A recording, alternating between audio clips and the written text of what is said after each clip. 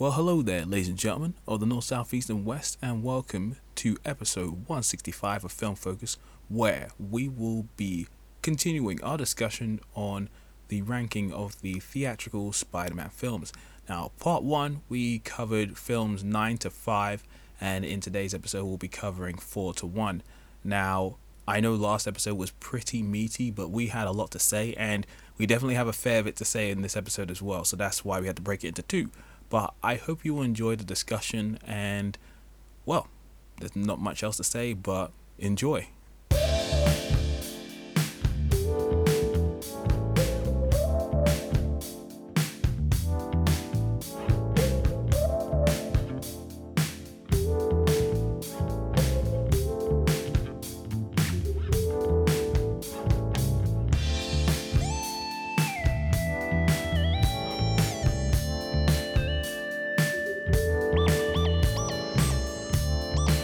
So number 4 for you. All right, so number 4 for me may be controversial. I don't know. This was not an easy decision, but I'm putting original Raimi Spider-Man 2002 in here. Okay. Very, very tough choice for me. Okay. Now, I still adore this film a great deal. As you should. I watched this when I was 12 years old, and I was already obsessed with Spider-Man from childhood because I watched the animated series like everyone else did in the 90s. I didn't quite like that Spider-Man Unlimited show, although his costume was kind of interesting to me. But I was obsessed with the idea of seeing Spider-Man in live action. So that when that film came out, I was just like, this is the coolest thing I've ever seen in my life. And one of the cool things that I appreciated is that, I mentioned this before, but it bears repeating.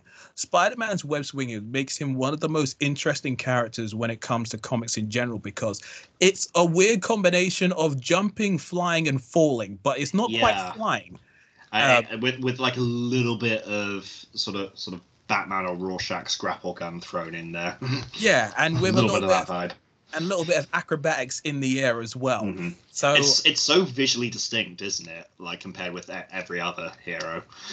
No, absolutely. And it depends on what comic book artist you have. Some people are really able to illustrate like just the agility, athleticism, and like, you know, the speed and like cool things that Spider-Man can do in the comics, but it really depends on the artist. But I don't think up until that first film had come out, we'd really seen how cool and how interesting it would be to see someone in live action running on the side of buildings, shooting webs and flipping and dipping all over the place.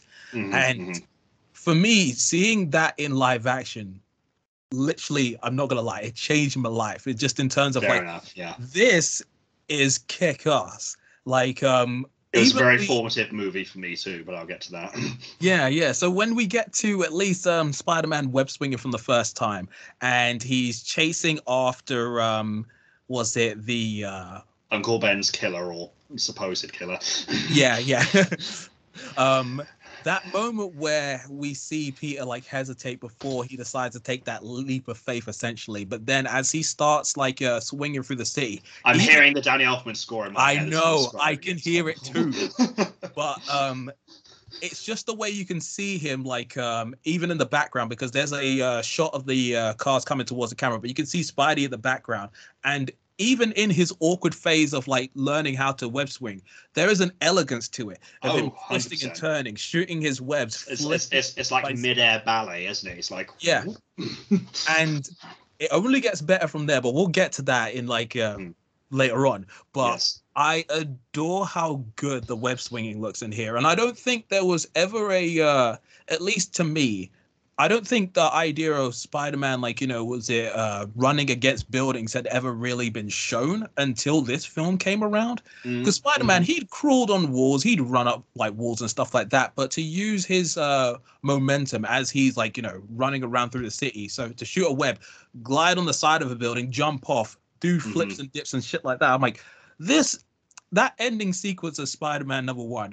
is one of the most beautiful things in the history of existence, and I will not hear anything otherwise. And I think just that ending scene, that ending swing, honestly, I think has been very influential on most subsequent Spider-Man media, particularly the mechanics of Spider-Man video games as we know them now. Yeah. Like, you know, because the first this could be a whole other discussion, to be honest. But like the video game of the first Raimi Spider-Man, for its time, was very respectable, and I replayed it at one point last year. It's still very fun for what it is. But they hadn't quite got the swinging mechanic down. It was essentially just flying with like lines shooting out of his hands, really. But yeah, by the time you got to Spider-Man 2, the game, it was like a lot more streamlined. You actually had to have something to anchor the webs onto, and yeah, as you say, if you kind of time it right with like, you know, swinging and pressing the right button, you could kind of do a bit of a wall run and transition from that into a wall crawl, get onto the top of the building. It was just a lot more organic. So I think, yeah, just a lot of the movements he does just in that ending scene of the first Raimi film alone, incredibly influential. Yeah, and I really just appreciate that this film attempted to tell the Spider-Man story that we know from, like, you know, the classic origin. So we have Peter. He's a high school student. He's nerdy. Doesn't have any friends. Well, like, not many friends. Gets bitten, not by a radioactive spider, but like, you know, a genetically engineered spider, which is fine. It's close enough. But I like how, for the little changes that they made for live action, by, like, you know, obviously making his web organic, changing the nature of the spider, and like having MJ show up instead of Gwen Stacy first, and like changing the look of the Goblin to be what some people dub online, like, you know, more of a Power Ranger suit than his actual Mighty Morphin Goblin. Yeah. I feel like the core mechanics of what makes Spider-Man Spider-Man are intact, and they work really well. Completely. And I adore his like little transformation where you see him go from skinny Peter to then, like, the day after, yo, I can see without my goggles. Crap, I got muscles. I can run up the side of my house and have like so much more energy. I'm like, yo, change? Yep, big change. Yeah. Don't glance down while you're saying that, Peter. Oh god, but yeah, no, it's that transformation is so noteworthy and cool, and seeing how he discovers like his abilities slowly but surely over the course of the film. That bit where he has a fight with Flash in like school, I love that. It's so fun. I wouldn't want to fight me neither. Oh god, man, and just and yeah, Flash is, yeah, these days we know him more as Deathstroke or True Blood guy, don't we? Oh yes. Yeah. But he's had the charisma for so many years. Oh yeah. Oh man, I love it. I really like. Actually, you know what? Here's sorry, quick tangent. Yes. That's just reminded me. That is one thing I actually really do quite like about the Amazing Spider-Man duology, for all my issues with those movies, which are plenty. I actually really dig their version of Flash, and I like that, you know, after Uncle Ben's died, he has a little line where it's implied that the reason he's such an aggressive bully is because he had, you know, something like that happen to him too, because like Peter kind of rams him up against the locker, like don't do this to me today, Flash, and Flash just goes, feels better, right? Look, your uncle died, I'm sorry. And that's a very humanizing moment, which I really like. And then at the graduation scene at the start of Amazing Spider-Man 2, I think they actually hug at one point, so it's implied that they sort of became friendly after kind of, you know, after their initial kind of, you know, he's, you know, Flash is a jock, Peter's a nerd kind of, you know, division. By virtue of that, I actually, you know, kind of eventually connected with each other on a human level, and it's sort of, yeah, it's not in those movies much, but it's a little side thing I do dig quite a lot. No, absolutely, yeah. But yeah, anyway, I mean, sorry to continue. No, I understand. So yeah, beyond that, I quite like my beautiful boy Willem Dafoe as Norman Osborn, aka Green Goblin. We all love Willem Dafoe.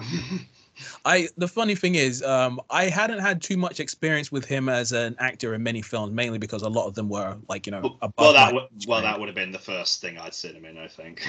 I think, was it the first thing I saw him in was Speed 2, and I just remember this crazy man on the boat.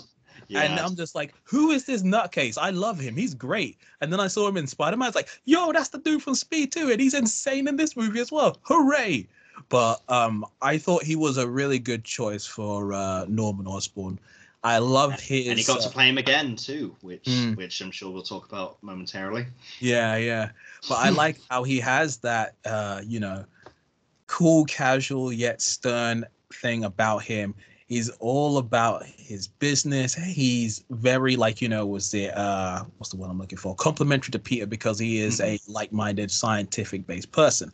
I'm something of a scientist myself. I was waiting for it. The Raimi memes are incoming. Sorry, guys. Here we go. But the way he's like I haven't. But the way he's dismissive to his son as well on numerous occasions, I'm just like, terrible father, almost great businessman with a few exceptions to the rule. You know how much I sacrificed. Ouch, am I? And just like throwing bloody pumpkin bones at people and turning into bloody skeletons. I'm like, good Lord, what kind of tech do you guys have in that facility? Oscorp is dangerous, man. Oh yeah. But even just his transformation sequence, which is just super scary. Like, Sam Raimi used to be a horror filmmaker, you say? Oh man, the funny thing is, I'd watched this long before I'd ever got to see any of the Evil Dead stuff. Well, but likewise, yeah. the bloody jump scares, the way in which some of this stuff is shot, this guy knows how to portray things in a very terrifying manner. And the way in which as Norman is in that chamber getting the fumes in him, and the way that which it focuses on his face as he's spazzing out, I'm like, oh, this is so horrible. I don't like this at all. I'm uncomfortable. But then when he busts out the line, which I said to my friend on numerous occasions, back to formula. Oh God. And just from there, you can end up saying so many other things, but I think my favorite line in that movie is when Harry figures out that Peter likes MJ, and he was saying, I'm going to rectify certain inequities. And I'm like, oh, I never even knew what the hell those words meant, but I looked them up. I'm like, I used that so many times since college. I'm just like, yep, this is one of my favorite things. Thank you, Sam Raimi Spider-Man. But yeah, I love it. The action's well choreographed. It has so many noteworthy set pieces from interiors to exteriors. The final fight between Goblin and Spidey is intense, brutal, and messed up. I love how brutal it is. It's like all the kind of theatrics. No, not all of the theatrics. He's still got kind of webs and flips and stuff, but like all of the kind of glossiness is stripped away, and it's just these two guys just beating the shit out of each other in an abandoned building. It's just like, yeah, good shit. It's great. I really like the start of this beautiful relationship with J.K. Simmons as John Jonah Jameson. J. Jonah Jameson is fantastic. There has never been a better piece of casting in the history of existence. I would agree. I mean, as far as comic book movie castings go, there are a few where I'm like, there are just some genuinely good casting choices. Then there are some that I'm just like, they just are the character. Like no one else could have done this as well. Margot Robbie as Harley Quinn, Robert Downey Jr. as Tony Stark. I will make a case for my boy Ron Perlman as Hellboy, but top of the list could quite possibly be J.K. Simmons as Jameson.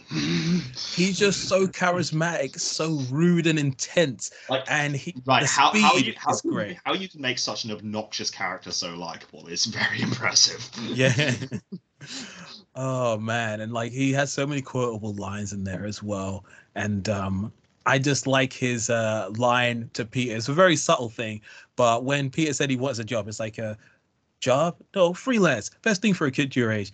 I said you're like, is it though? And I just like how he's just I sent you a nice package of Christmas meat. Best I could do. I'm just like, what? No. I've heard the name Green Goblin. I want to quarter every time somebody says it. And then there's that one thing that I also again learned from him where it's just like Peter's just like, that's slander. Hey, I resent that. Slander spoken. Printed libel. I never knew what the hell any of that meant. So again, I looked it up. I'm like, oh wow, I'm learning. Thank you, Jameson. So dumb, but it's just like it's small moments like that where he just has these special little moments. Those movies were educating us back in the day. We didn't even know it. It was great. And I think beyond that, there's a myriad of things I could go about and say about this film. I would just say, like, one of my other favorite things is just the quotable nature of this film. And I really, really love those guys on the bridge who start defending Spider-Man, start throwing stuff at the Goblin Eye. Obviously, it shows the unification of New York against, like, the villain of the movie, but I really just loved like those guys. It's just like you gotta pick on a guy who's trying to save a bunch of kids. Yeah, it's a little corny to watch now, but it is actually quite poignant when you consider that this film, 9/11 happened while the film was in production. Yeah. So that scene, and probably, to be honest, the American flag Spider-Man lands next to in the final shot.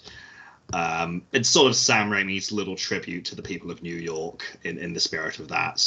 It was which was obviously, still a very raw feeling at the time. So it's like, yeah, I appreciate that. No, absolutely. It's just it's a feel-good movie, and I think my opinion of the film changed once we got into at least around the second phase of the MCU, because as I said before, I felt like these films were, at the time, as close to reality as we could get. But after the MCU came around, not to discount, the work that Christopher Nolan did with his Batman movies, but I always felt that was, just his realistic world with, whatever elements that he was able to put into that. But the MCU was the first films where I felt like, okay, this feels tangible. This feels as... if I was in, that world, I could see, some sort of alien stuff or, Tony Stark flying by my house. There was just something about the tone, the visual approach to the action and stuff where it's just like, okay, this feels real. Spider-Man, I sort of look at it the same way that I do with the Christopher Reeve Superman movies. In a sense where it's just like, that world feels a little bit more hopeful, close to reality, but slightly different. Where it's a bit heightened, yeah. Yeah. And it still has that colourful comic book vibe that we like. So I would say the only reason I wouldn't put this slightly higher is just because some of the action is good, but not as clean as certain films that would come after it. And the CGI is a bit rubbery by today's standards. Yeah, and seeing the especially that's actually one of my criteria in the Raimi trilogy drinking game for the first film. Take a drink every time there's a rubbery CGI shot. Seeing Peter climb up in his wrestling costume and that shot on his eyes as he's climbing up the wall, I'm like, oh gosh. And seeing him do the... I will say though, prior to that, the transition from him running in the alleyway, actual Tobey Maguire running to CGI Peter jumping up onto the wall, it's pretty seamless for 2002. Oh, it's a clean sequence. And again, it's one of my favorite things about the way in which Raimi handles some of his suit up sequences. There's one other one that he does in Spider-Man 2, which we'll get to, but it's so clean. I'm just like, oh. All right, I've gushed a little bit now. It's time for you to do your number 4, sir. Well, I think it's going to be mostly gushing from here on out. That sounded better in my head. Never mind. But yeah, so my number 4, No Way Home. Ooh. By my measures, by a pretty large margin, the best MCU Spider-Man film. No doubt, not even close. Now, guys, okay. We're going to be talking No Way Home spoilers here. If you haven't seen it and somehow have avoided the plethora of spoilers online, Kurt, I'm sure you'll timestamp this to the point they can skip to avoid listening to us talk about No Way Home, because I have a feeling you'll be discussing it very soon too. Is it potentially your number 3, maybe? Yeah. All right. Well, okay. So let's just, so my number 4 and your number 3. Let's just do a big chunk on No Way Home. Get out of the way. Whatever timestamp we've got, guys. If you want to avoid spoilers, skip to there. But No Way Home's great. It's a good time. So thanks to No Way Home, the first Raimi Spider-Man is technically the first MCU film. That meme was very nice. I am so happy you sent that to me because I was just thinking about it for a second. I'm like, oh, I see what you're saying. Oh, wow. That's crafty. I appreciate that. Very nice. Yeah. I mean, I don't necessarily give the MCU credit for that movie. That's Raimi, but yeah, like it's. God, where do you start with No Way Home? Honestly, it's like I said. I mean, for me, I was saying before, I think my enjoyment of the MCU Spider-Man films and how I rate them does tend to tie quite closely to Peter's character arc and how I rate that. And like, I'll admit, like, for the first sort of third to half of No Way Home, I was a little bit worried because it seemed like he was making a lot of dumb choices.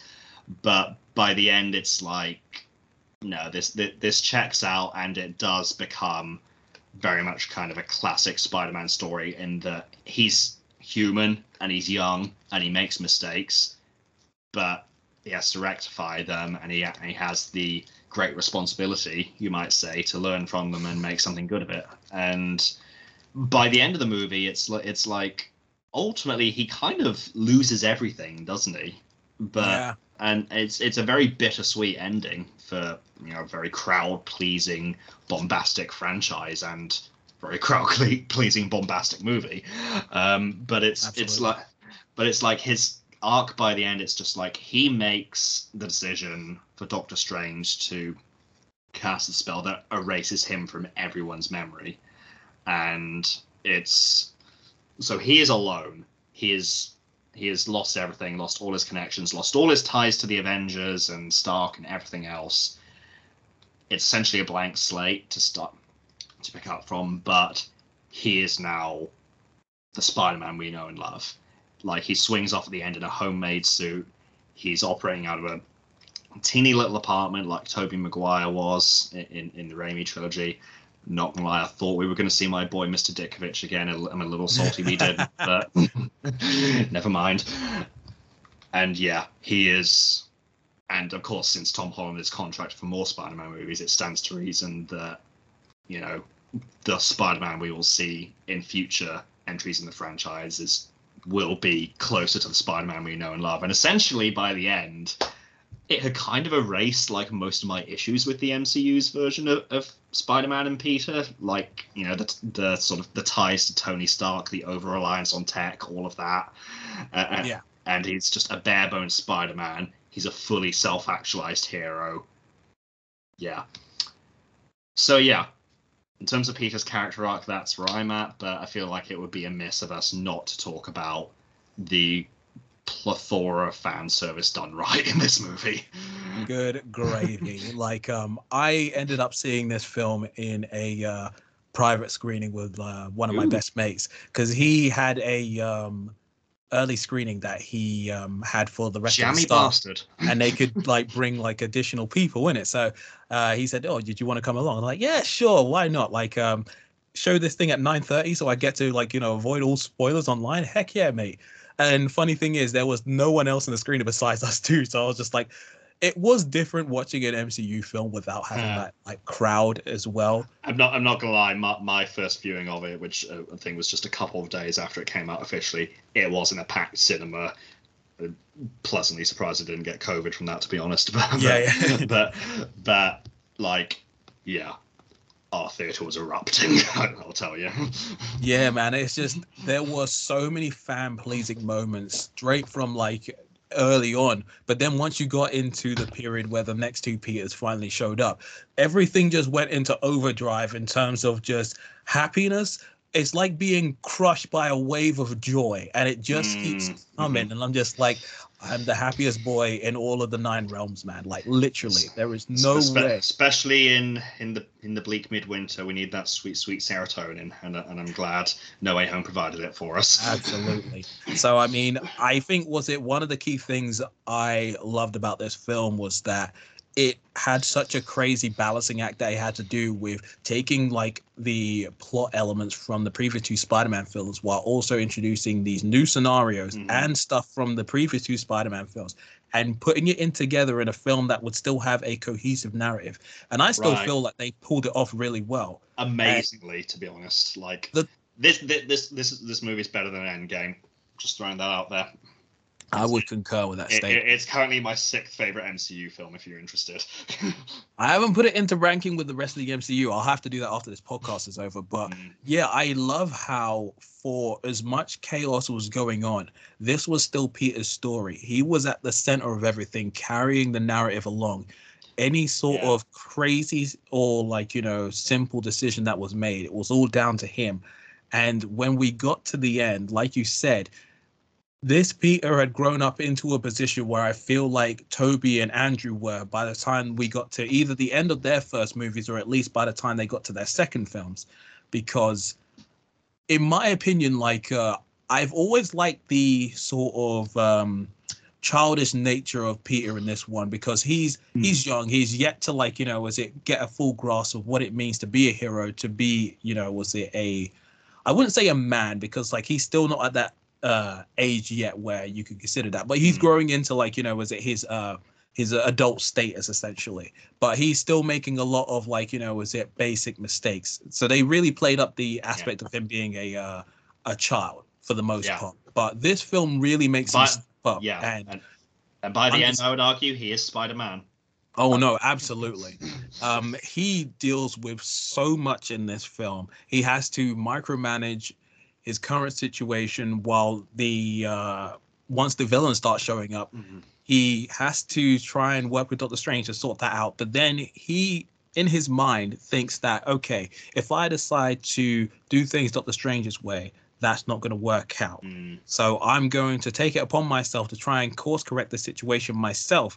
And as we do when we're young and we think we know everything, we try to do things that you think will, benefit everybody. But unfortunately, it has the reverse effect. And everything sort of goes to crap.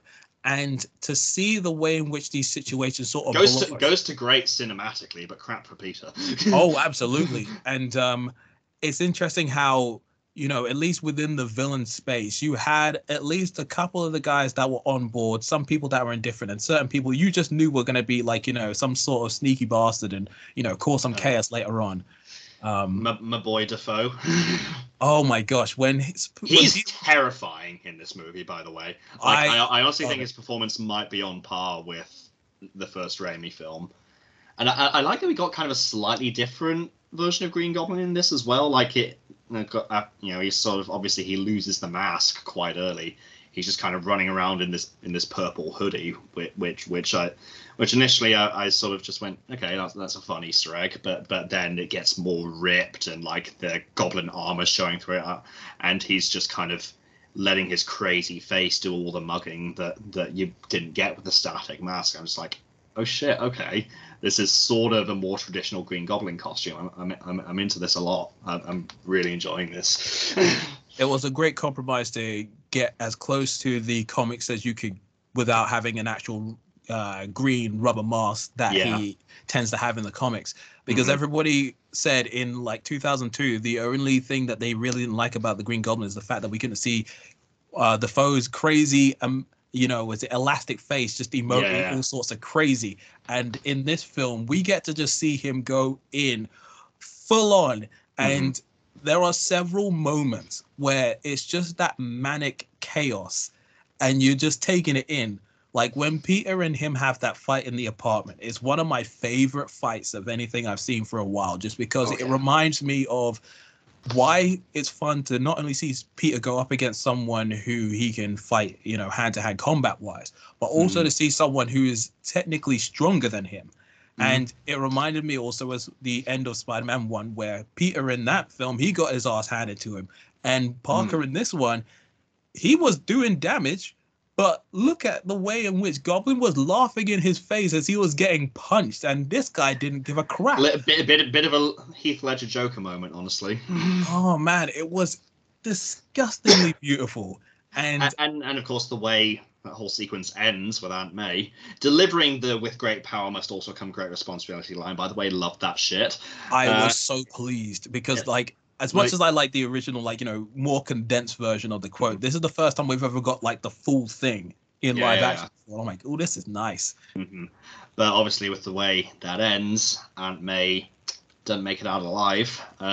Like that's sort of, again, the MCU as a franchise is one that, like, I feel sometimes struggles to make the stakes feel real. Like there was a point sort of in the build up to Endgame where it felt like, you know, no, I mean, which obviously I think was symptomatic of them preparing for Infinity War and Endgame, but like there was a point where it's just like, okay, well, we just know everything's going to be fine. Like they could have killed that character, they chose not to. You know, everything's reset by the end, whatever. Yeah. But the better MCU films have higher stakes, and I think this one in particular, what No Way Home nailed, which I think is something that a lot of the best Spider-Man stories do, is it has both kind of apocalyptic world-ending stakes and really grounded personal to Peter stakes, and they're kind of operating simultaneously. So that was really great. Even like the getting into college thing, like which is sort of more of a B plot at the beginning and like a small coda at the end, really. That's just a nice little kind of Peter Parker just struggling with normal life character moment, which I dig a lot. And like, even though I never had like, you know, was it crazy stresses when it came to going to university, it is a stressful period for you when you apply to a bunch of different universities and you're hoping that your first pick will be the one that you get to go to.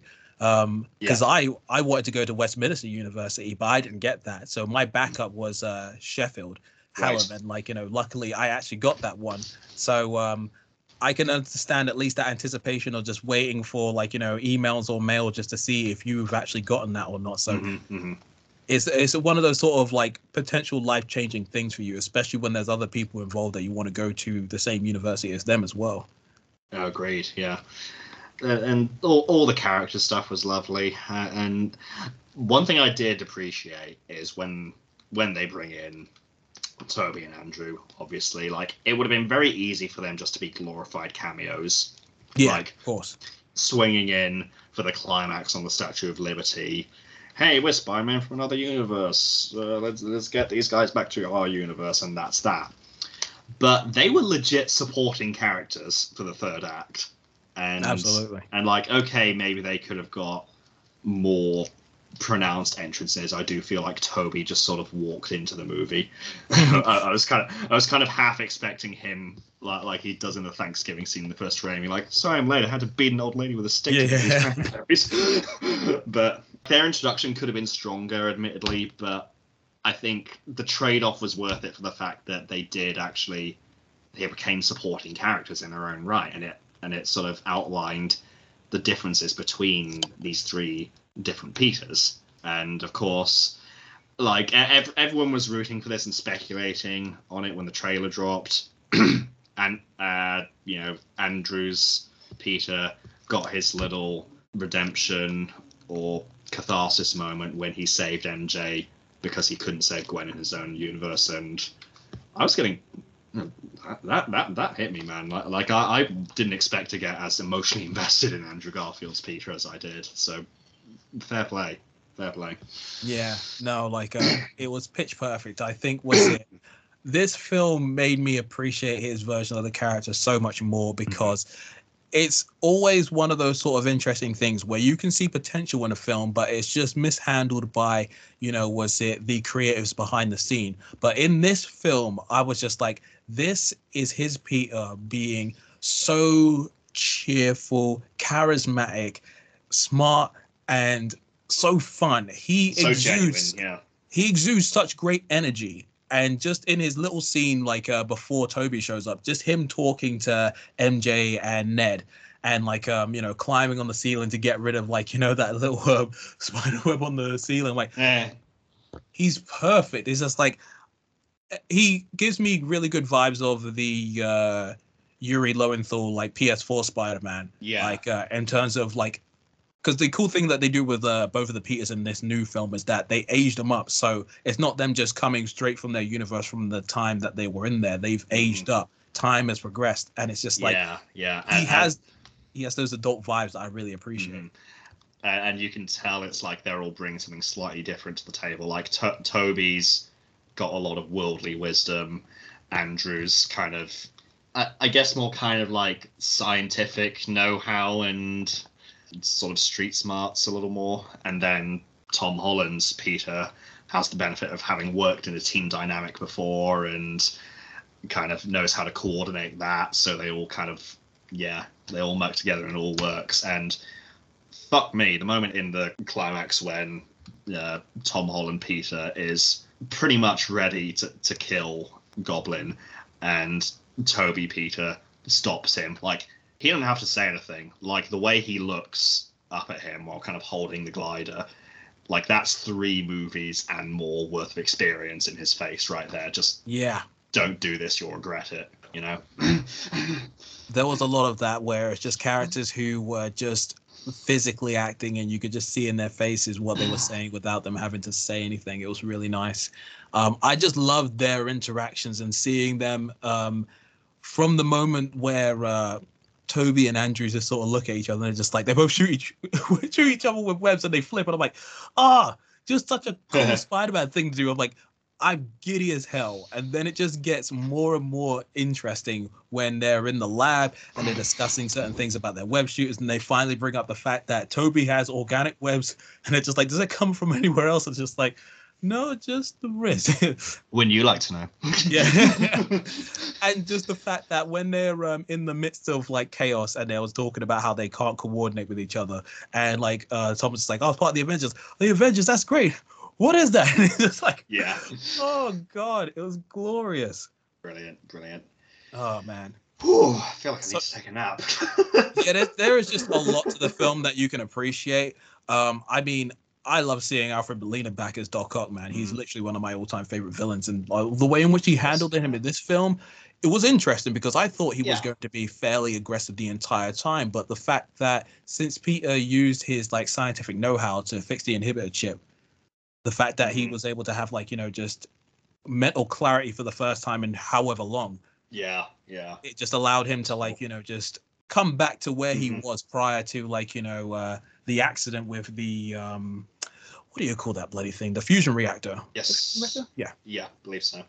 But man, it was so good. I loved like, Molina has always been like just top class acting, and I love his charisma and his sass in this movie, man.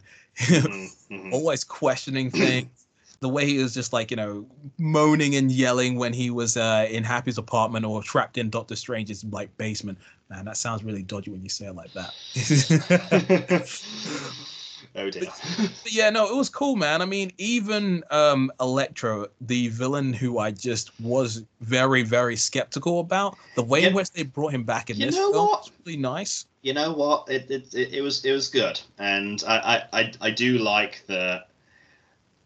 We sort of had at least the closest we're going to get to the classic Electro costume in live action, with the way the electricity charged up. It kind of made the shape of his classic mask. I'm like, love that. Like, I'm not totally adverse to the kind of all blue glowing Electro, but it always just feels a bit like Diet Dr. Manhattan to me. And, yeah. And I think there are moments when it can work. Like, I think they, you know, make very good use of it in the Ultimate Spider-Man video game, for example. Right, of course. But I mostly prefer the classic Electro look. Again, I think the Spectacular Spider-Man did it best. But I'm still waiting for something as close to that. That was glorious. That was like kind of the perfect combination of the more sort of classic design and like more sleek, modern, living electricity look. But like, this was solid, and you know, I like that.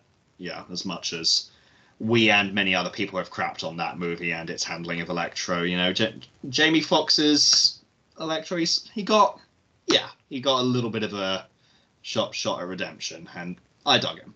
Wasn't my favorite part of the movie by any means. That probably goes to Dafoe, but he was a very welcome part of the ensemble. I enjoyed him a lot.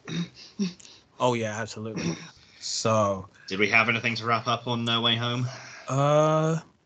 I guess the only other thing I would mention is that I like the Peter Parker struggle. That's the thing that I illustrate as like the core elements of Peter Parker's life that I enjoy when it comes to reading him in the comics or 100%. seeing it in, like, you know, in any adaptation. Peter Parker's life will always be about, like, you know, trial in the face of adversity. And Peter's life always kind of sucks, in other words. yeah. And, you know, was it each of the previous Peters, they've gone through like some sort of like metamorphic change that's made them a better hero, but also come at a great cost. And, you know, in this film, not only did he lose like Aunt May, which was like, you know, bloody awful. That scene was well acted, by the way. Very, very nice. Very much so, yeah. But also you have the whole thing where he decides to let Doctor Strange cast a spell. In doing so, he pretty much erases anyone who he has any significant ties to at all. So, like you said before, he's alone and he's in this little apartment. He has so much knowledge, but the thing is, we have yet to see if he'll ever use it or not. But I feel like if we're going down like the traditional street of Peter Parker, then he'll probably just keep that information to himself and then just like do things the conventional way and just like, you know, eventually decide to make those connections again or not. Yeah. And just do things his own way. And the fact that he was able to craft his own suit at the end, that was so nice and had I can't. And it's the classic red and blue as well. It's your classic Spider-Man comic book costume. And I think even the emblem on it looks different as well. It's got more of a classic feel of it. I have to check that out to be sure, but the tint of blue on it was very, very nice. It felt like an interesting amalgamation of a few of the different suits that's come before, but also there's one of the suits that I saw in, I think one of the runs of the comics that was also in the PS4 game where it just had a reflective like shininess to it. I'm just like, this is it. But Peter Parker now has this new normal that he has to adjust to, and it opens the door. Don't we all? I know. But yeah, no, there's so many I opportunities. literally got 2 boxes of lateral flow tests for Christmas. No, really. I'm not knocking it. Actually, that's a pretty good and practical gift in our current climate. But there you go.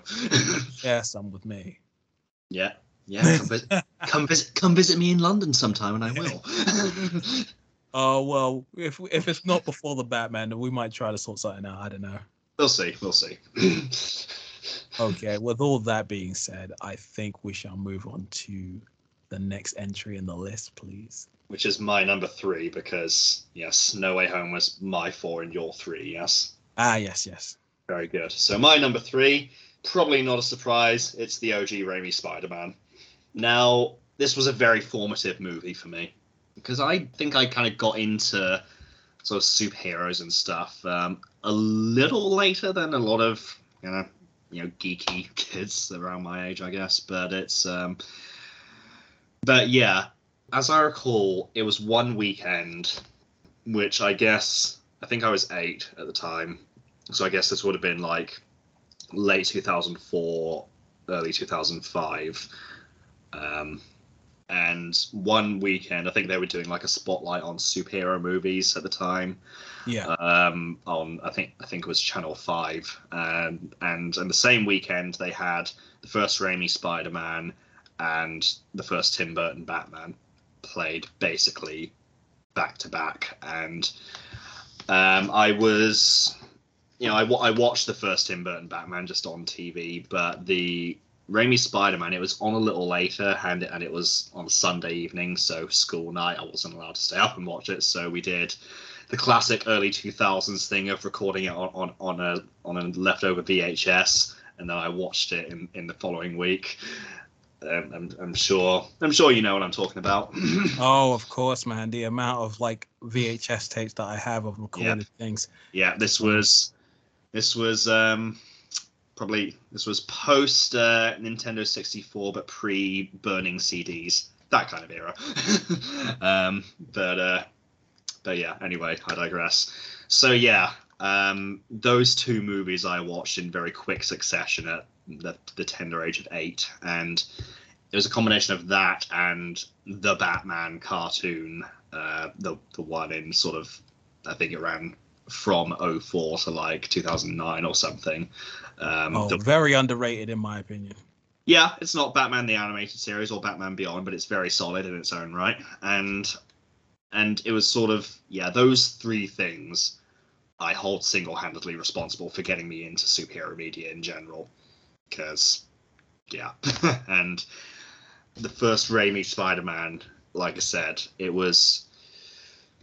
I'm struggling to know where to start with it because obviously you've sung its praises already. I don't want to kind of, just be derivative of what you've said. But it's just iconic. Like it's just it's probably the best superhero origin story film in many ways, right? Just as far, I mean, in terms of, okay, technically we do have another superhero origin story still to mention in our Spider-Man rankings for a different Spider-Man, but we'll get there when we get there. But in terms of just kind of your bare bones, simple, no multiverse involved, just your straightforward superhero origin story, this is about as concise and tight and well handled as it gets for me. And again, I think that's why the first Amazing Spider-Man kind of fell flat for me in many ways, because it just fell back on the same beats, and I was just like, we saw this done better in 2002. Yeah. But yeah, it's got so much going for it. Like the Danny Elfman score, iconic. The Spider-Man and Green Goblin, hero and villain dynamic, iconic. Although, like I said, in some ways, Dafoe improved on the character in No Way Home, I would argue, but is still just in his own movie in this original story. It's just classic kind of Jekyll and Hyde villain, and he's wonderful. And the fun thing I noted, actually, because when my flatmate and I got back from seeing No Way Home in the cinema, we actually ended up rewatching the first Raimi Spider-Man because he was still kind of riding the buzz from that, and so we actually did the drinking game and partook in that. But one thing I noticed, which I hadn't noticed before, is in the Thanksgiving scene when obviously Norman figures out that Peter's Spider-Man when he sees the gash on his arm from the razor bat blade thingies he threw as the Goblin. They're wearing, Peter's wearing a green shirt and a purple tie, and Norman underneath his suit jacket is wearing I think it's a blue shirt and a red tie. So Peter's wearing Green Goblin colors and Norman's wearing Spider-Man colors, and I think Harry's got I think, I can't remember what colors he's wearing, but he's got one Goblin color and one Spider-Man color in his ensembles, so he's sort of stuck between them. So it's a very clever little bit of costume design and mise-en-scène, which I thought, this is just good filmmaking 101. Outside of how faithful it is to the comics or how much it impacted the Spider-Man lore, this is just quality filmmaking. And I appreciate that. And there's a lot of little bits like that. It's just a classic movie, and it's so, like we said earlier, with the ending swing alone is so influential on most subsequent Spider-Man media we've seen since, and the way it handles the origin story, influential on most comic book movies that have been made since then, let's be honest. Yeah, and it's I think if I try to elaborate any more, I'm just going to end up repeating myself, but it's just such a classic movie that I think honestly was kind of the product of just the right creative team coming together at the right time. Sam Raimi directing, Tobey Maguire, Kirsten Dunst, and Willem Dafoe in the cast. And honestly, shout out to Cliff Robertson and Rosemary Harris as Uncle Ben and Aunt May, respectively. They don't get talked about enough. Obviously, Uncle Ben's, he's not in the movie much for obvious reasons, but the way he delivers that speech with such conviction, and honestly, the little human moments hit way harder now when you watch it as an adult. When Peter blows up at Ben, it's like, oh no, not your father, stop pretending to be. Ben just goes quiet and says, I'll pick you up at 10, and that's the last interaction they ever have before Uncle Ben's shot. It's just like, God, that's awful. And then after, everything transpires with Peter hunting the criminal down, he just goes home, and there's just that wide shot where he walks in, the sound's all muted, Elfman's beautiful score's kind of just taken over the soundscape, but, him and Aunt May just kind of just hug each other, and you just hear Aunt May quietly sobbing. It's just like those human moments were what made, particularly those first two Raimi Spider-Man movies, work so well. And yeah, it's just like I said, it's just great filmmaking, and it grounds. The reason it works so well as an origin story, I think, is because it has such a strong grounding in character and the emotional core. Like, it ain't perfect, I will attest. Like I said, the CGI is a bit dated, and maybe the Green Goblin costumes are a little wonky, but I don't care. I can let most of its flaws slide. It's just a great movie that 90% holds up now for me. So there you go. Wonderfully worded, sir. I felt like I was rambling like a madman there, but thank you. No, there's a lot to appreciate about that film. It feels like it was done with a very clear goal in mind to tell the best Spider-Man story that they could at the time. So everything feels like it's done with purpose, with execution, with strong direction, very good framing. Everything looks like it was there for a reason. Even was it the voiceover, was it at the start and end of the movie? It's like a nice way to bookend everything.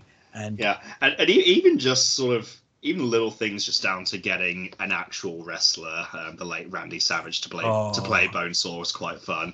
Glorious. The amount of times my flatmate and I have quoted, "Hey, freak show! You're going nowhere. I got you for 3 minutes. 3 minutes of beat time." Oh, he's so much fun.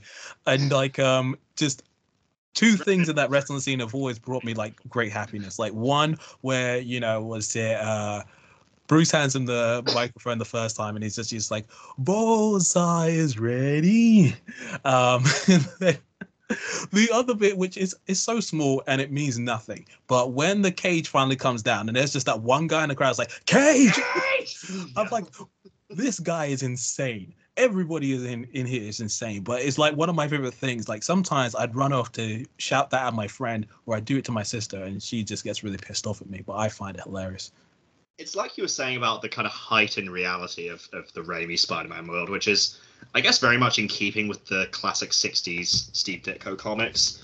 Yeah. It's sort of, for all intents and purposes, it's drawing on a real New York, but it has these crazy heightened superhero elements to it. And that does sort of come into the wrestling scene as well, doesn't it? Because it's in reality, wrestling, for the most part, unless it's a really sketchy underground ring or whatever, wrestling is staged, it is rehearsed, you know how it's going to play out. You probably wouldn't get an ad like that in the paper for 3 minutes in a ring with this big prolific wrestler, and you wouldn't have a surprise cage match sprung on an amateur wrestler where he could very feasibly be killed or maimed. Octavia Spencer doesn't care. She doesn't. Down the hall to the right. May God be with you. Next.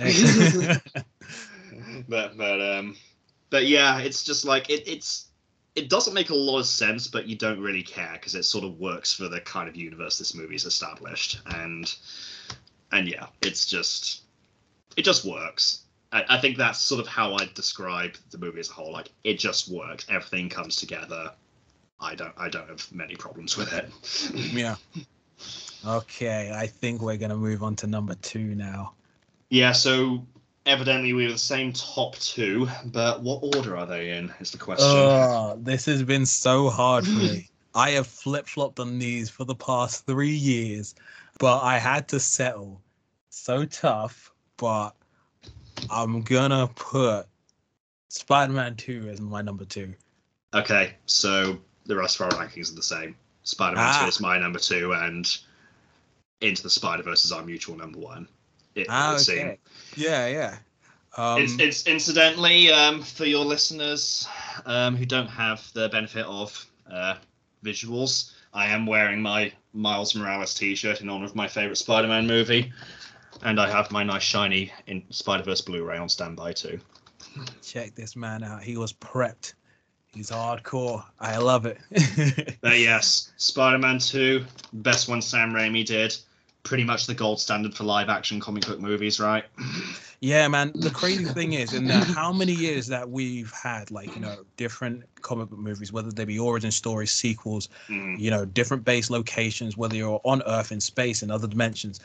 You come back to this film and it still has such a solid grounding, such a great foundation. It's got so much heart. Is my main takeaway from it. And it's one of my favorite films that have like a great progression from point A to point B. Like, was it Spider-Man 1 is pretty good. But Spider-Man 2 is literally just like, let's take all that, but let's just make it better in every way, shape, and form. Yeah. I'm just like, it's like the special effects hold up better.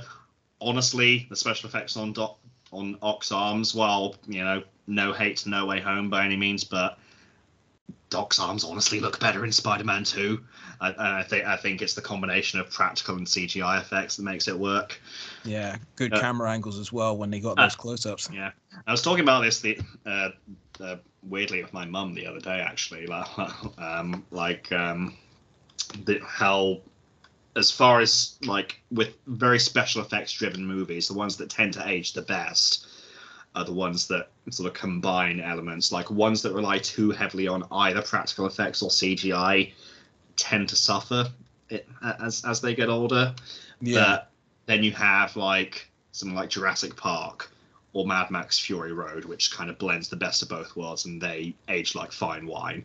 Honestly, same can be said of Spider-Man 2. Yeah, I love the way in which this film is crafted. It's, again, there is a clear goal in mind to tell this specific story, and everything that is on screen is there for a reason, whether it's subtle or right up in your face. I like the way it's handled. The pacing is really good. I like how Raimi is still able to implement those sort of horror tropes into the film with some really beautiful shot scenes and just the whole thing with Doc Ock when he's where his arms decide to attack everybody when they're trying to take that harness off of him is beautiful. That's straight up Evil Dead. I'm sorry. And again, obviously I saw this movie long before I saw the Evil Dead films, but yeah, it's legit. I mean, okay, there's no blood because it's a PG movie, but it's just fuck me, this is terrifying. And again, fair play to the extras playing all the doctors. Their screams of terror are very convincing. And shot that's always haunted me a little bit is the one female doctor who just gets dragged into the darkness by one arm, and her nails just scratching the Teflon off the floor as she goes. Yeah. Chilling, genuinely chilling. That and that final scene where that one guy gets attacked by the last few tentacles. And he whips out a chainsaw in true Evil Dead fashion. I know, that was great. I love the fact though that you see it from the tentacles camera angle, the way that they all take him out at once, and I'm like, good lord, man, these guys got messed up. Is awful. Yeah, I think.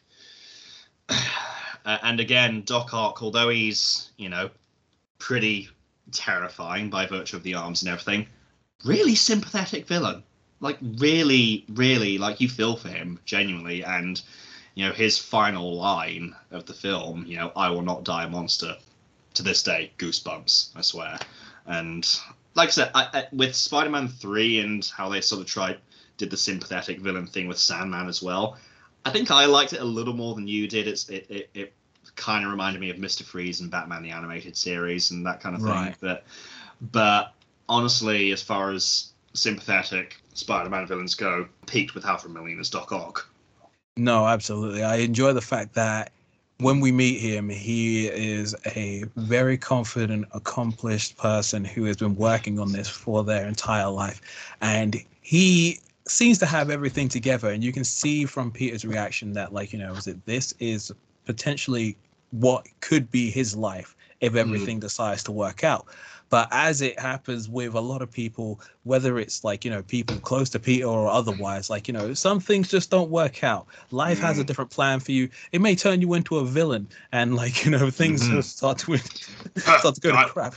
Guy named Otto Octavius winds up with 8 limbs. What are the odds? Yeah.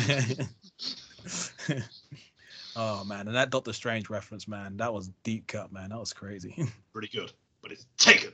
Yeah. I know, Dr. Octopus, Doc Octopus is like genius. What are you looking for, Rays? Get out. Yeah. Oh, so nice. By the way, like, yeah, I mean, we've already sung the praises of J.K. Simmons as Jameson. He's great in all 3 of the Raimi films. He is at his best in Spider-Man. I mean, I think everyone's at their best in Spider-Man 2 of that trilogy, but yeah. Jameson, oh god, he is so funny. He is so good. Man, yeah. And in fact, one of my drinking game criteria for the Raimi trilogy, when you're doing Spider-Man 2, you got to finish your drink at Jameson's epic laugh. It's like the one that just sounds like a car screeching when Peter's like, "Can you pay me in advance?"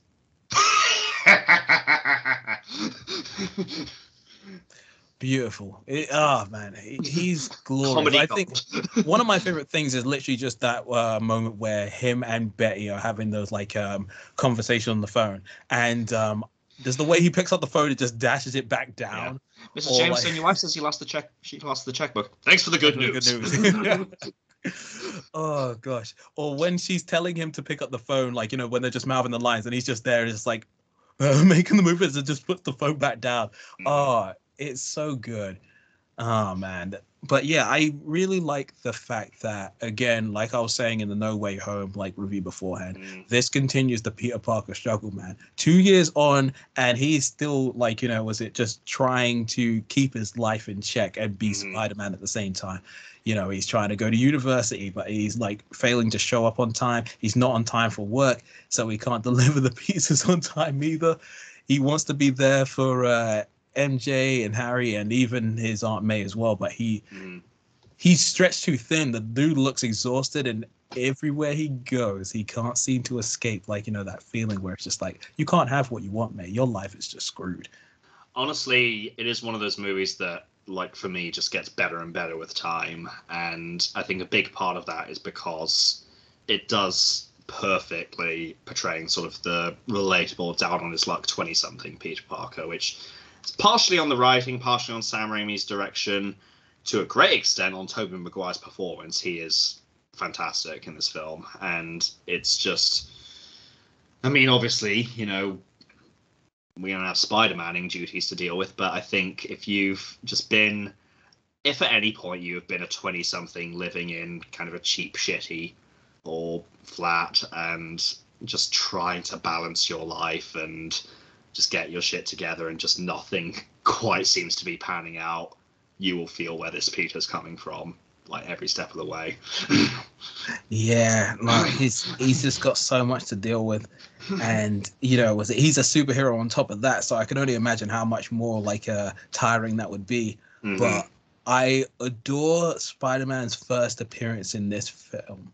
And I believe it's during the sequence that night where there's those 2 guys in that car, and the way in which he drops into the sea. Well, technically, it's, whoa, he stole that guy's pizzas. Oh yes, okay. So during like, in terms of the first main action set piece, yes, I should have specified with the action sequence, but the way Spidey literally drops in and slips in between, like, was it that truck, like I don't know what you'd call, like, the container good. And like, the front part of the truck, but the way in which he slips in there, and as the guy starts shooting at him, Spidey does this cool move where he's swinging forward, but he turns backwards and pulls his webs and then swings back forward. I'm like, and I watched the behind the scenes DVD commentary crap on Spider-Man 2 a lot when I was a teenager, and one of the things that Raimi and a few of the other people said that they wanted to show is like how much better Spider-Man has become at being Spider-Man. And you can see that sense of confidence and change in his abilities from film 1 to film 2.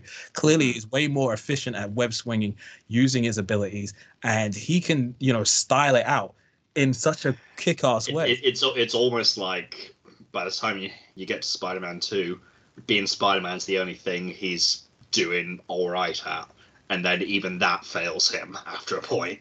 Oh gosh, yeah. Like that. So one of the things I was alluding to beforehand was when you said in Spider-Man 1, you like how Spider-Man had his suit up sequence in number 1.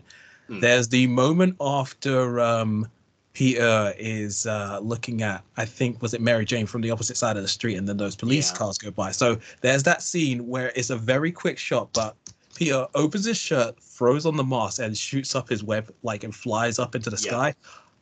Pitch perfect. That's just super solid editing. I remember that very vividly. Music. Like they spotlighted that moment in the trailer as well back in the day. Yeah. And there's a reason for that. And the way in which the camera pans back and you see Peter, starting to gain height and really start to gain momentum and really start to gain some really hype before his webbing stops working. I'm like, ooh, this is so good. I'm having a great time. And the idea that we've had in the comics before the fact that Peter's powers have stopped working on occasions, but the fact that obviously since he got organic webbing, that's tied to him more specifically than running out of web cartridges. So the fact that he's losing his abilities in the film, which pretty much happened at the worst possible times. This guy, he is so lucky he's not dead. At least 3 times he could have fallen and broken himself in several different places. Certainly, yes. But I like the idea that Peter becomes so stressed out from being Spider-Man that he just decides, screw this. I'm just gonna try and just live a normal life. And for a little while, it works. Straight down the street to a Butch Cassidy style montage. Oh, I love keep that. Falling on my head.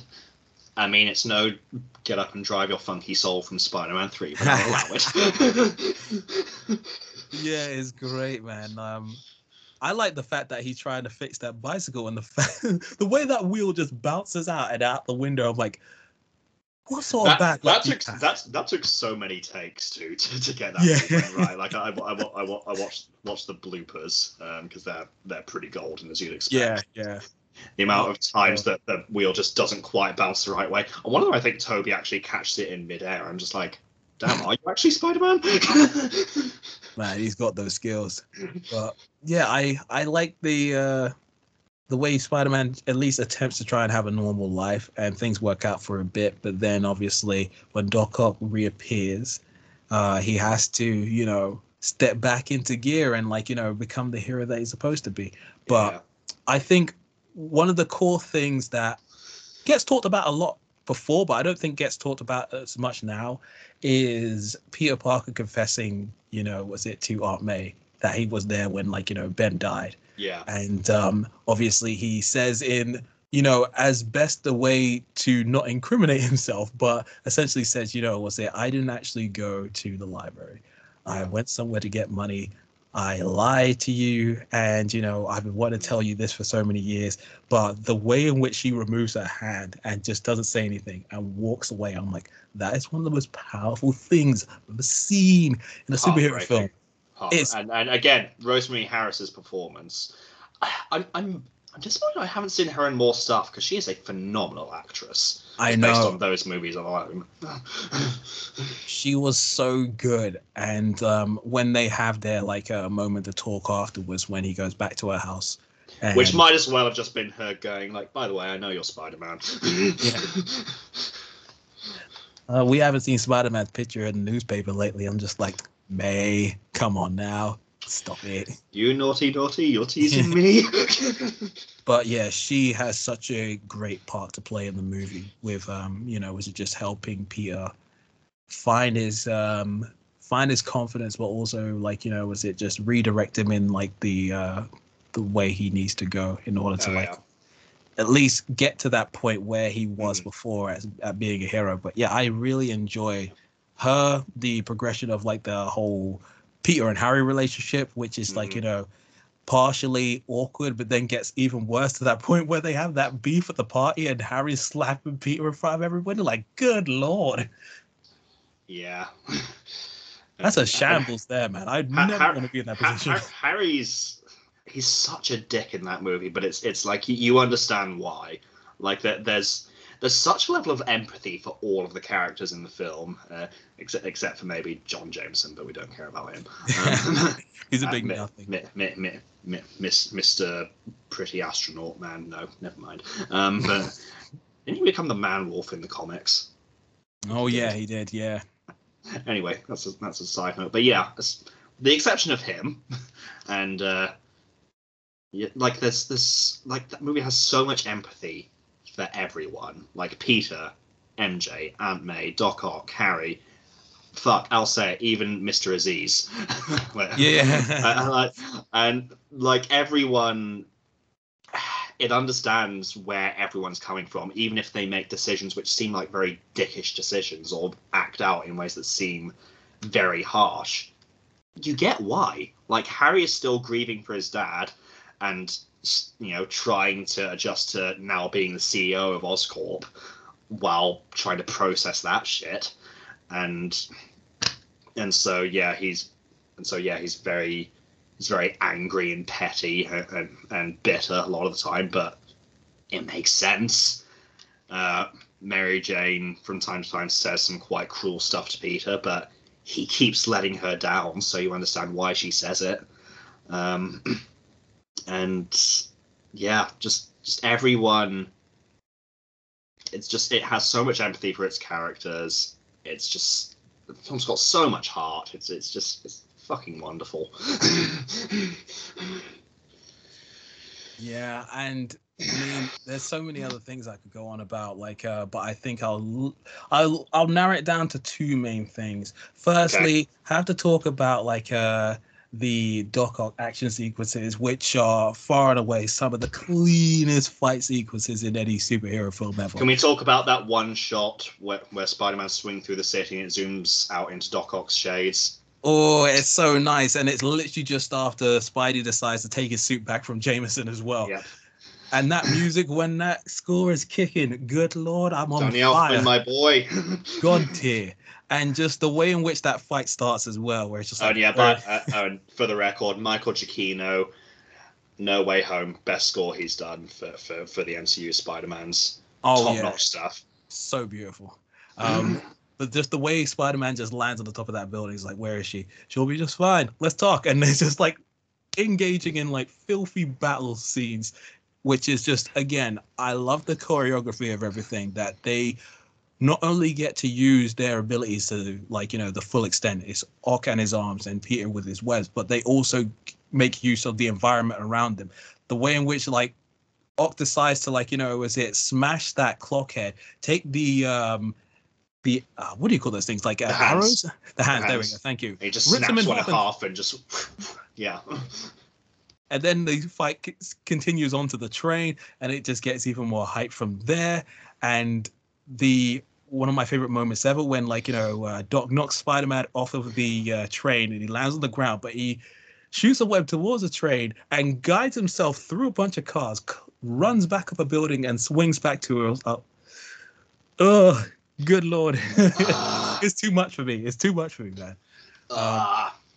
It's just perfectly done. Just punching, kicking, dodging, like, was it the structures where people are walking across, like, around the train and stuff? The bridge, that's what you'd call it, I guess. But yeah, then you have like Doc deciding, you know what, after I've decided to throw a few hostages out in the area, and Spider-Man just decides, I'm gonna web him over there. He's like, you know what, I'm gonna ruin the train for you. Gonna take the controller, knock the guy out, and it's like, you can go stop this train yourself. Bye. And they're like, no. So Spidey, does the iconic scene where he uses all his webs to, shoot him at the train. Stop the train. Which, Can we say that's maybe like a little bit of a homage to the panel of him like lifting the big thing, costume ripping and whatnot? The framing's a little different, but I feel like it's evoking a similar energy and a similar thing. Using all of his strength, like, was it to basically deal with like a nearly impossible situation. Yeah. And it took me a few years. That's sort of the movie in a nutshell, really, isn't it? Oh, yeah. I mean, he even ends up like, stopping that massive structure from falling on MJ. So it's almost like he has like a smaller version of that, like, moment from the comics there, where he's just like, yo, man, I love you. If we're going to die, like, I just thought I'd let you know this big old thing on me. It's really heavy. Whoa, Doc, this is heavy. For the record, the way they wrap up Peter and MJ's relationship in Spider-Man 2 is beautiful. He essentially lets her go because of his responsibilities and, his desire to not see her get hurt. And she effectively rejects that in favor of, like, look, we know where we stand now. We're being honest with each other. I'm willing to build a future with you if you are. It's basically the good version of the ending of The Amazing Spider-Man. Yeah. Yeah, and I've always liked the way the camera lurked on her afterwards, because I feel like you can see in her face that this is going to be one of those situations where I think I know what I'm getting myself into right now, but there is probably a lot of hurdles that we'll have to deal with in the future. That's just that for me. That's a face. That's just like very telling of like a difficult road ahead. So some people have even compared like the final shot of that film to like the ending of The Graduate in that way, and honestly, I won't dispute that comparison in many ways. Yeah. It is sort of like we did the thing. We're running off together. We did a big romantic gesture. Fuck, reality sets in now. Yeah. Yeah. Oh Hello, god. Darkness, my old friend. Oh, I love that song. I guess the only other couple of things I wanted to mention was in the train scene where after Spider-Man stopped the train and everybody carries him back into the train car, and they're just like, oh yeah, he's just a kid. No, all of them my son.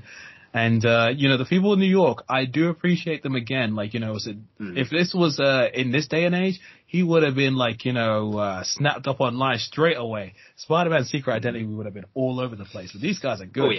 Oh yeah. We love, helpful supporting characters in Spider-Man movies, which, in a sense, could lead quite nicely into our mutual number one, could it not? It could. But I did want to highlight one other thing, that one of the passengers on the train happens to be my boy Phil Lamar, and I was so happy when I finally noticed who the hell he was. Cause I was really? Where is he?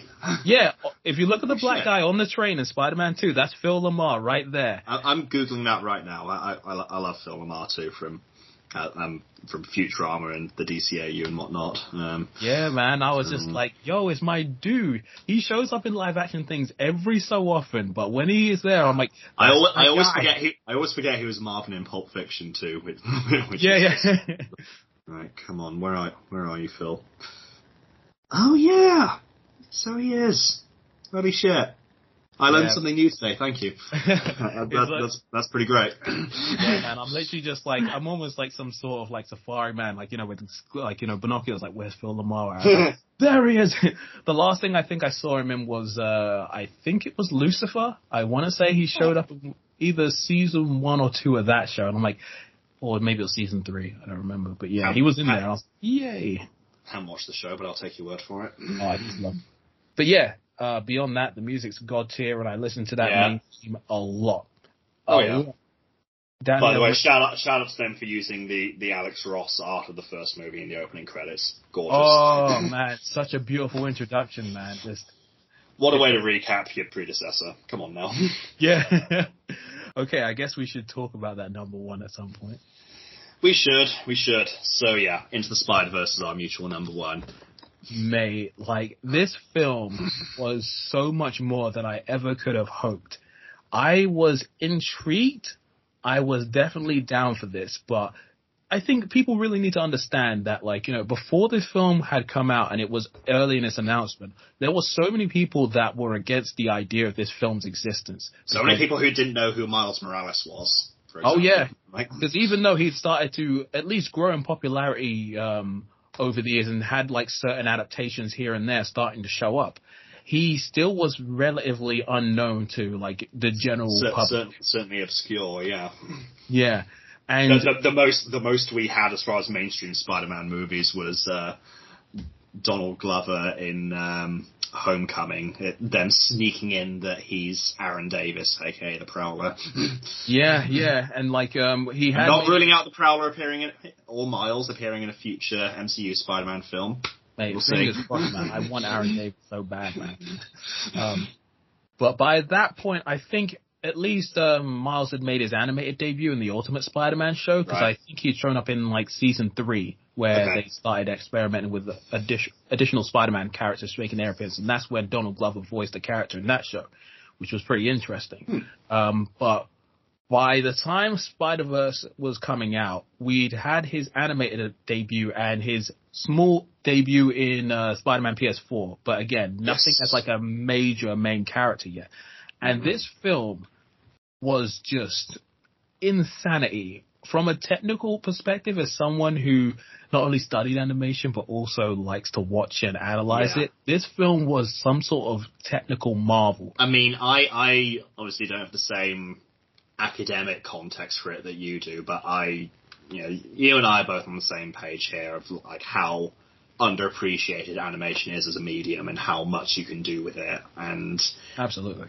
And God, I have been sort of rewatching a bunch of kind of classic Disneys this year as well, and I do miss hand-drawn animation a lot, I have to say.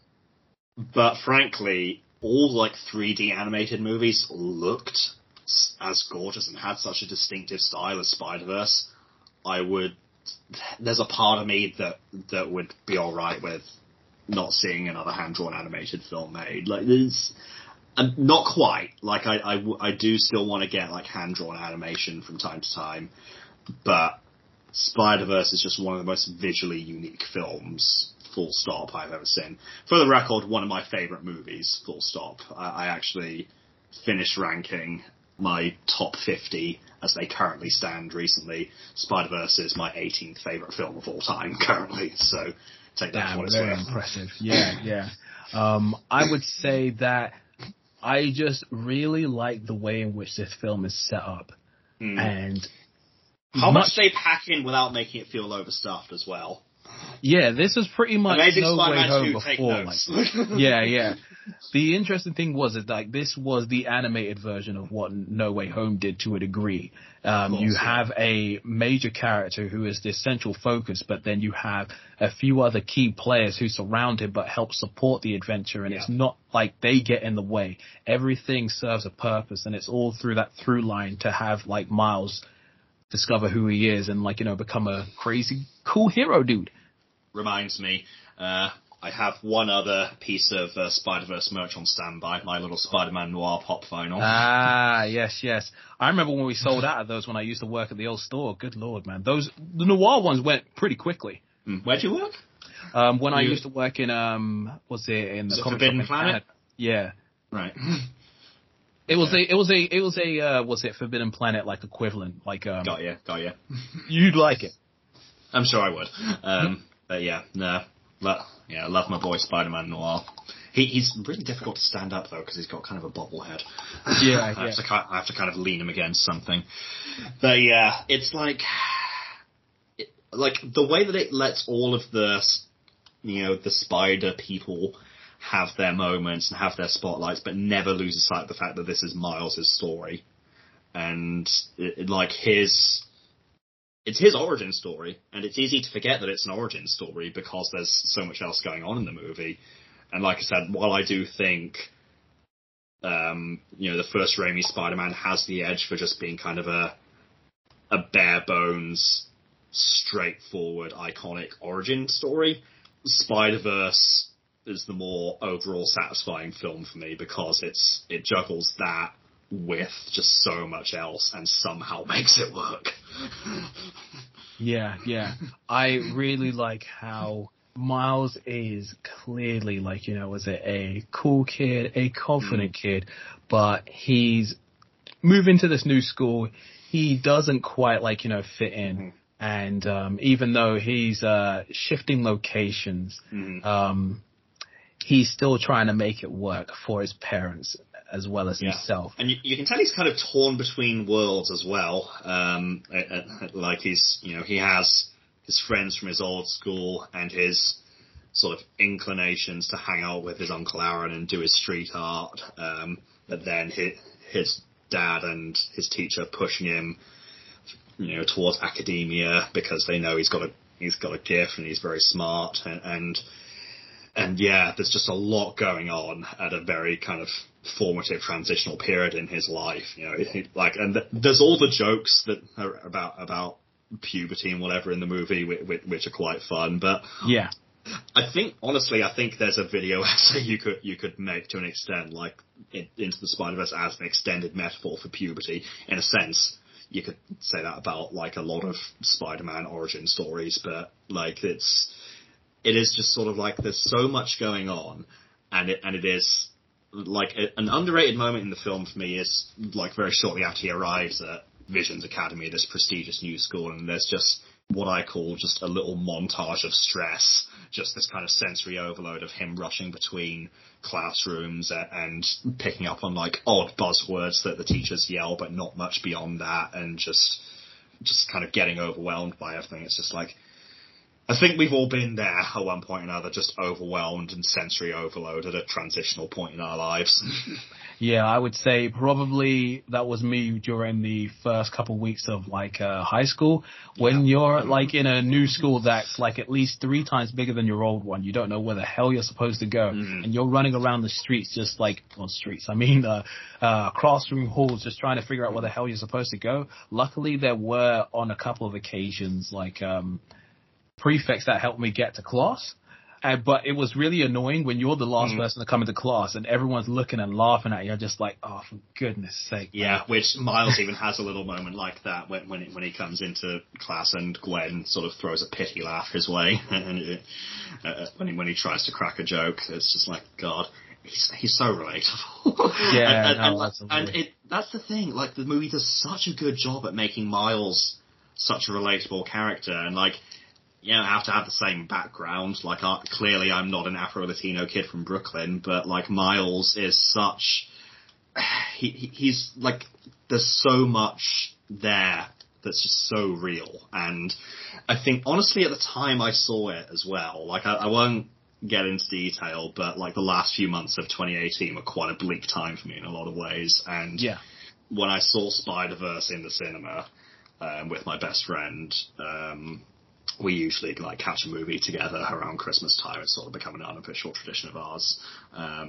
since the new Star Wars started coming out back in 2015. So Spider-Verse was our film of choice that year, and I think in many ways it was exactly what I needed at that point, and which I think is partially why it struck such a chord with me.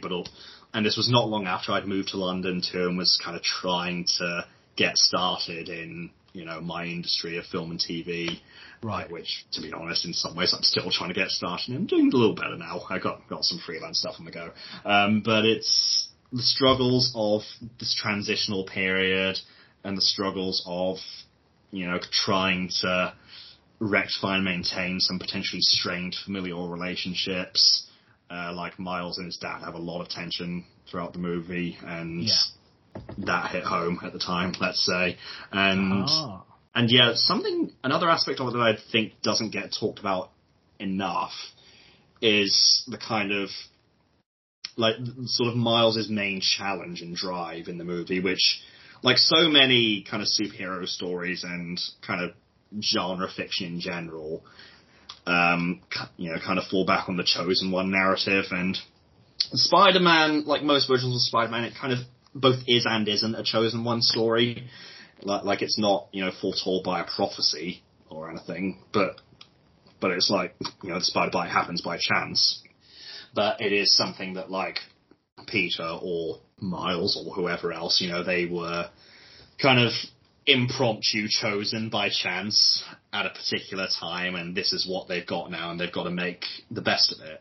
You know, they've sort of been chosen, if by accident, to become, you know, their city's hero. And so, like, there's a bit of that, but, like, the one aspect of Spider-Verse that I found a little different and really interesting and very relatable with Miles' struggle was actually, you know, the sort of how he reacted to the other Spider people, and the notion of, like, yes, he's got these powers, he's got these skills, but it was less, you know, it was less the standard, can he rise to the challenge and be the chosen one and the hero his city needs, and more a case of, can he rise to the challenge and be the hero his city needs when there are a bunch of other people who are just as capable as him, if not more.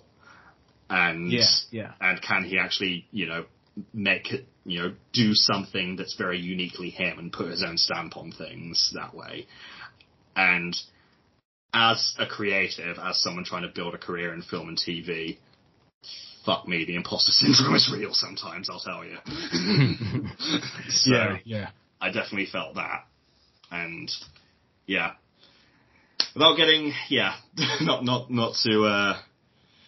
to send the podcast down a depressing train of thought necessarily, but there was a lot about Miles' struggle that I found just very, very real that hit home. And it's just, you know, the fact that it kind of manages all of that relatability and emotional weight whilst also just being so visually eye-popping and hilarious. Like, it's probably the most consistently funny Spider-Man film on top of everything else.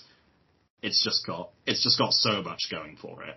It's Yeah, I mean, like, I agree more with, like, a lot of the stuff that you said. I would say that there's a lot of really subtle things that the film does that just work, and it doesn't bring attention to it that much. Like, the cool thing about, like, one of the cool things about Miles is his heritage, and the fact that he's easily passes. Sorry, go on. Yeah. I was just saying that the fact that he easily passes, like, you know, through using English and, like, you know, was it Spanish? Yeah, and he's supposed to be, like, half African-American, half Puerto Rican, right? Yeah, and the fact that he, you know, was it just casually, like, you know, throws it out there, so along with his mother, and they don't use subtitles. They literally just, like, rely on the audience to be smart enough to basically be able to piece together what's going on. To pick up on that, yeah. Yeah. And also, one of my favorite things is when Miles meets other Spider-related people. The fact that they have, like, that the Spider sense is synchronized, it's so good. It's so nice, especially when he first comes across Chris Pine's Spider-Man, which I was giddy when I found out that was him, because I was like, I recognize your voice, but I couldn't quite picture it. But then when I saw him in the credits, like, oh my god, it's Kurt from the recent Star Trek movies. He makes such a great Peter Parker. Yeah, and Steve Trevor from Wonder Woman. Oh my gosh, yeah. Oh man. Honestly, I'll say it. Chris Pine's an underrated Hollywood Chris. He might be my favorite. Oh man, I love him. I love him a lot. Especially after I saw, like... He did the Spider-Verse Christmas album himself too, by the way. He sung those. Spidey bells, Spidey bells. And the fact that, like, they had all those little visual references to the Raimi movies as well. Yeah. That was god tier happiness for me. You know, including strutting down the street to James Brown. You don't really talk about this. Yeah. It was so wonderful. I do a lot. And the fact that we got to see one of those story elements from the comics take place in this film, which was the death of Peter Parker in, like, this universe, which was pretty interesting. It obviously was a small part of the film, but the fact that it had, like, such a significance, it had enough weight that it obviously affected Miles and the other people in the movie, and then still had a through line later on with the other Peter showed up. And it's just, you know, there's certain things from comics that, like, you'd think need a little bit more time to breathe when they get adapted. But, like, this was a small yet noteworthy thing that, as an inclusion in this film, it worked. And it could have easily just been, like, you know, something thrown in for, you know, dramatic effect, and it wouldn't, you know, work as well as it did. These guys just found a really good way to insert that along with everything else in this movie and made it work. Man, just Gosh. Where do you... Oh, where do you start with this movie? I love the Peter and, is it Miles dynamic, man? Is it chunky, what chunky Peter, but, is it slightly big Peter, like Jake Johnson Peter? He's fun. Peter B. Parker, yes. And to see how those guys operate, especially when they try to infiltrate that facility, and he's trying to stall, Liz. It was really fun. Yeah. Olivia Octavius. Oh, yeah. Of course, yeah. He's just like, how do you can't look a day over 35. And I adore Catherine Hahn as, this version of Doc Ock, man. She was glorious. I love that woman so much. I love all the villains in this. Obviously the Prowler's the big one that sort of, has, the significant lasting impact on Miles's arc and origin story and everything. And, Mahershala Ali knocked it out of the park, honestly, with his voice work. Yeah, definitely. But even Kingpin, who by all accounts is could just be the kind of generic suited mean big bad. For all intents and purposes, he serves that role well, but they do take the time, albeit, very quickly, to show where he's coming from and why he's doing this. And it's like, while he's a piece of shit by most measures, you get why he's doing what he's doing and you get what he wants. It's like, the best villains are the hero of their own story, and Kingpin, in this film, he truly believes that, if he keeps pushing the Hadron Collider hard enough, it'll bring his family back and he'll be happy again. So it's doesn't excuse what he's doing. He's still a prick, but, you get it from a character motivation point of view. Oh, no, absolutely, man. And, the fact that he's so close, but then when his, other dimensional family see who he is for what he is, and they're just like, nah, we don't want to go with you. Piss take, man. You were so close and so far. You technically screwed that up yourself. What a dummy. Yeah. And, okay, hot take from me. I know technically his last cameo was in Avengers Endgame. Yeah. But for me, the late great Stan Lee, rest in peace, Excelsior, his cameo in Spider-Verse is kind of the true final Stan Lee cameo for me. Because it's sort of simultaneously a very funny moment and just really heartfelt when he's like, it always fits eventually. And he kind of gives Miles the Spider-Man costume.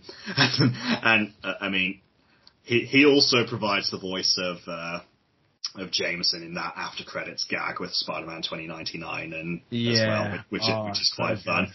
One of the few times a recent movie kind of integrate a meme and actually make it really funny and not just cringy, try hard, how do you do, fellow kids. That ending, that post credits was one of the coolest things I've ever seen in my life. I think and we're getting Oscar Isaac back as Miguel 2099 Spider-Man in Across the Spider-Verse next year.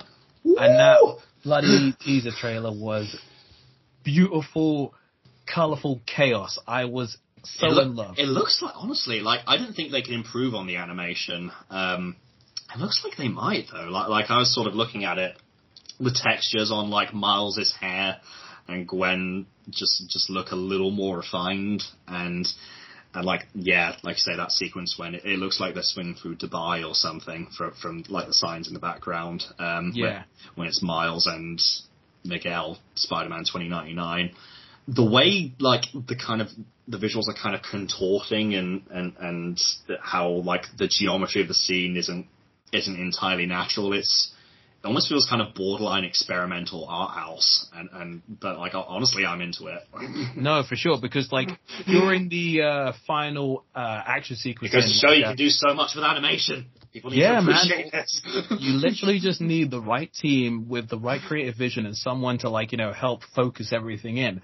Because you have that action sequence towards the end of Into the Spider-Verse where, the dimensions are basically colliding. You have trains and all sorts of random objects flying all over the place.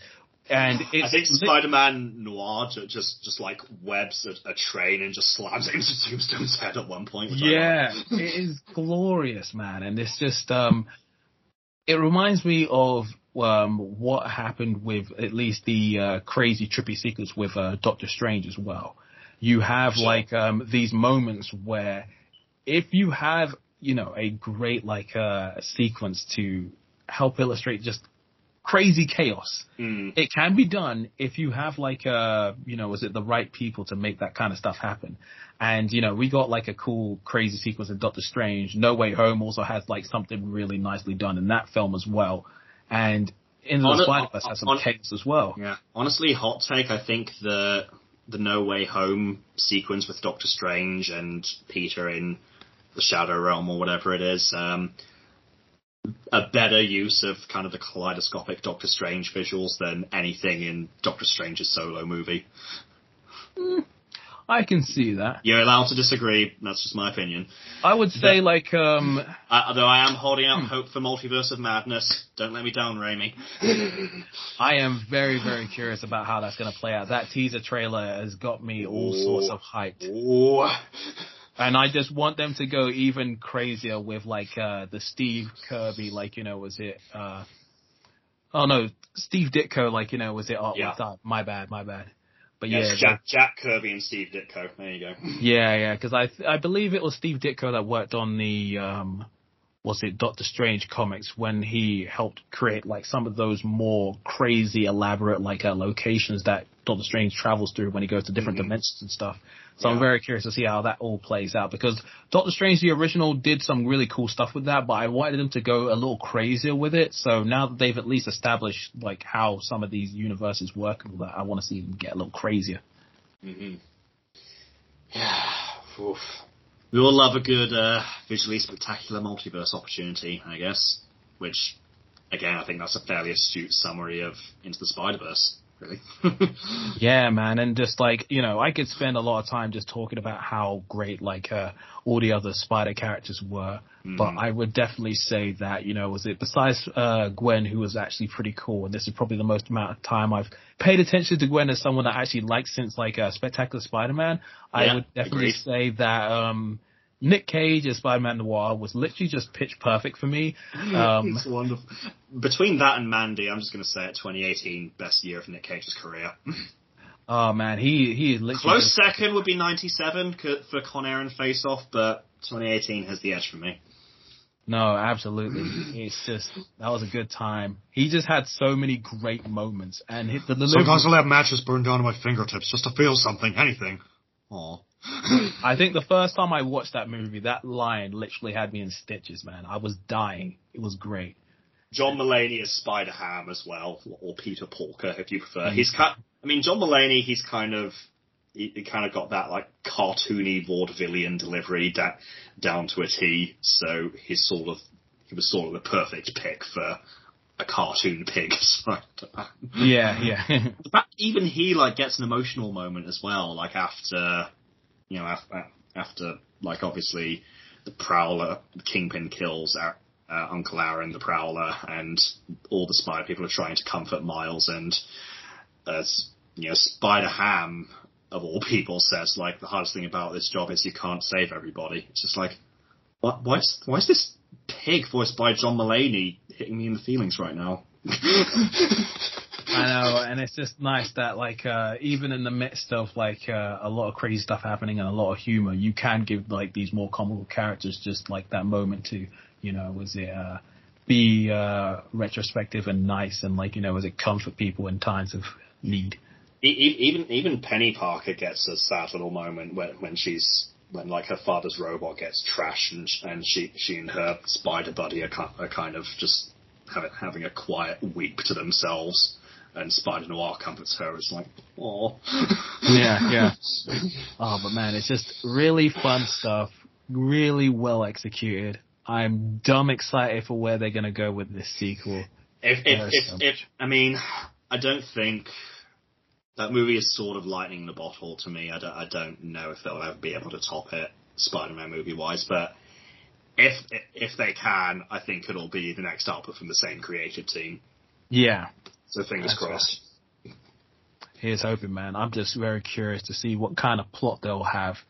We'll leave it at that. But yeah, if any of you listeners haven't seen Into the Spider-Verse yet, especially if you're dismissing it on the grounds of it being animated, you're seriously missing out. It's a stellar film, by all measures. One of my all-time favourites. There we go. Wonderfully said. All right, ladies and gentlemen, I think we're going to wrap it up for another episode. We probably should. I think this is longer than our Snyder Cut episode.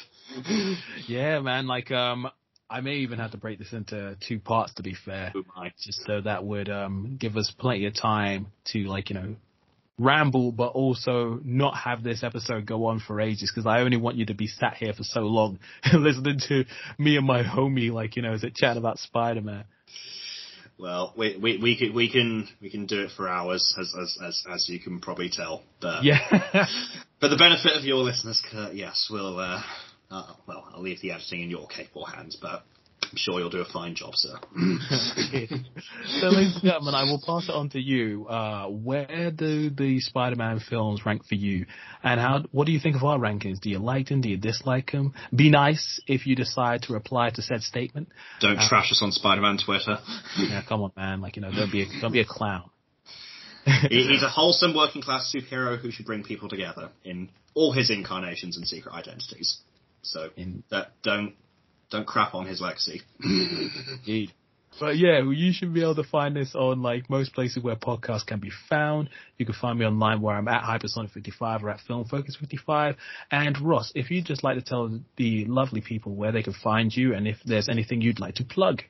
Sure thing. Well, my main platform that I post most major life and work updates on is my Instagram. As I think I've said before, I'm primarily a film editor by trade, so you can find me at rossmad_edits on Instagram. I currently have 2 feature films in the works, one of which is being kept a little more under wraps, but the other of which, Here Comes the Duke, we do have a very strong social media presence for, so keep an eye out for that on my page, which I do tag from time to time.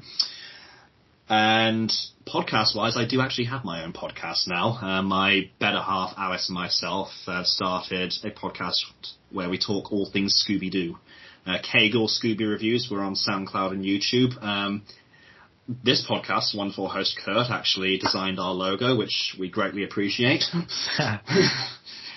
And, yeah, so at Rossmad Edits for my film and TV work, or Kegel Scooby Reviews for my geeky podcasting. Be sure to give him a check out. He's a lovely little guy. Stop it, you. The next time we will return to the podcast together will probably be around the time that the Batman shows up, because I don't think I could do this podcast without having you back on here to have some pretty meaty discussions about Matt Reeves and Batman and that potential juicy man like Michael Giacchino score. Well, yes. I mean, as I said before, I think you're the only other person I know who appreciates Matt Reeves as a director based on his Planet of the Apes movies at the minute. So, oh yeah. Based on that, and me being a pretty ride or die Batman fan, and we'll be talking about that film in due time, I'm sure. I cannot wait. All right, well, that'll do it for another episode of Film Focus, ladies and gentlemen. Thank you for listening as always. Until the next time, this is the Hypersonic 55 and Ross signing out. Farewell.